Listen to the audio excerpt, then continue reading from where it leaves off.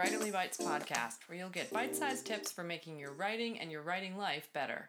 I'm Blair Hurley, and I'm a novelist and creative writing instructor. You can find more about me at blairhurley.com and on Twitter at bhurley. You can follow news about the podcast on Twitter at Writerly Bites. This week's writing tip is embrace the unexpected. There's something lurking behind the pages of your story, something creeping between the diligent, predictable lines you've written. There's a new way the story could go, a surprise hunting the characters around every corner. Where is this story going? How is it going to take us in surprising new directions? For those of us who have read and written a great deal of stories, it's easy to imagine a story formula, a place that the story is expected to go. The early pages of a story, in fact, are designed to aim us smoothly down a chute and on the pathway of the story's direction. Without that smooth chute, we feel a little at a loss, unsure of the characters, the setting, the problem, the sense of their motivation. We rely upon these patterns and upon the predictable. But somewhere down that long straight tunnel, we readers start to wonder why we're reading. If the story is only delivering a package we've received many times before, it's not going to stick in our minds. It's not going to move us, to thrill us, to unsettle us. We're creatures of habit, but we crave novelty too. This week, I'm encouraging you to embrace the unexpected thing that's been lurking around the edges of your story.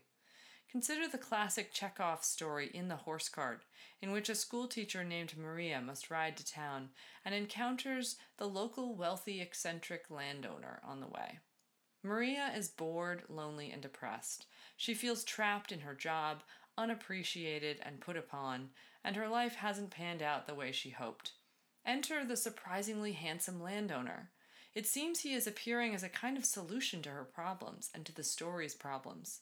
Maybe he will be a love interest. Maybe Maria will be swept off her feet.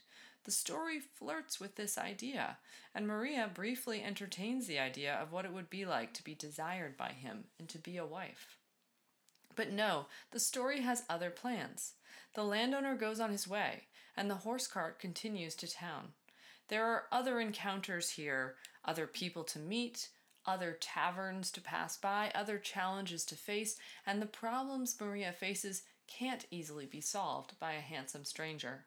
The problem is within herself, in the way she is missing the world, all its beauty and ugliness passing her by.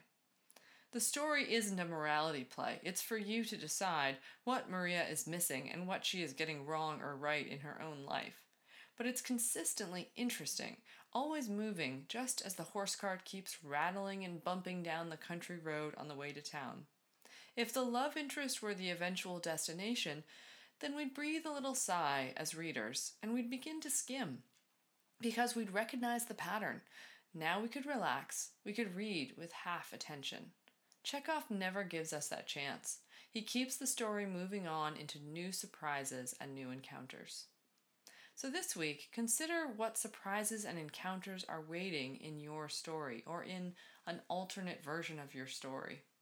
The moment you see a pattern beginning to emerge, make a new paragraph in your document and force your character either to leave the current room or to have someone say something surprising, inappropriate, or cruel.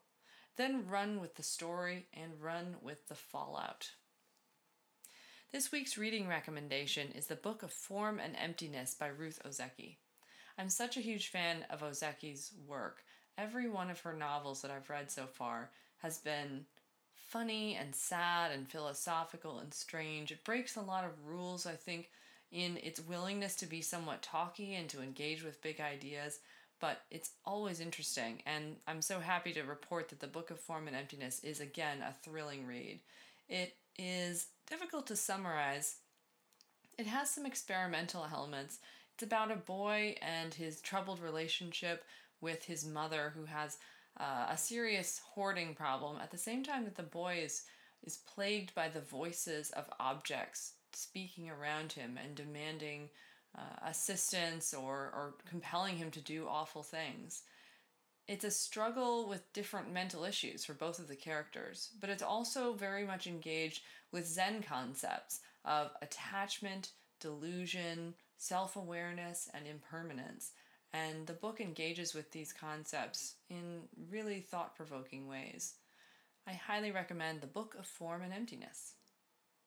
Thanks for listening. The Writerly Bites podcast will be back with micro tips to make your writing better. It's produced by me, Blair Hurley. Please rate and review us on Apple Podcasts and visit the website at writerlybites.com. Email me at writerlybites@gmail.com with your favorite tips or questions about the writing life, which I'd love to tackle in future episodes.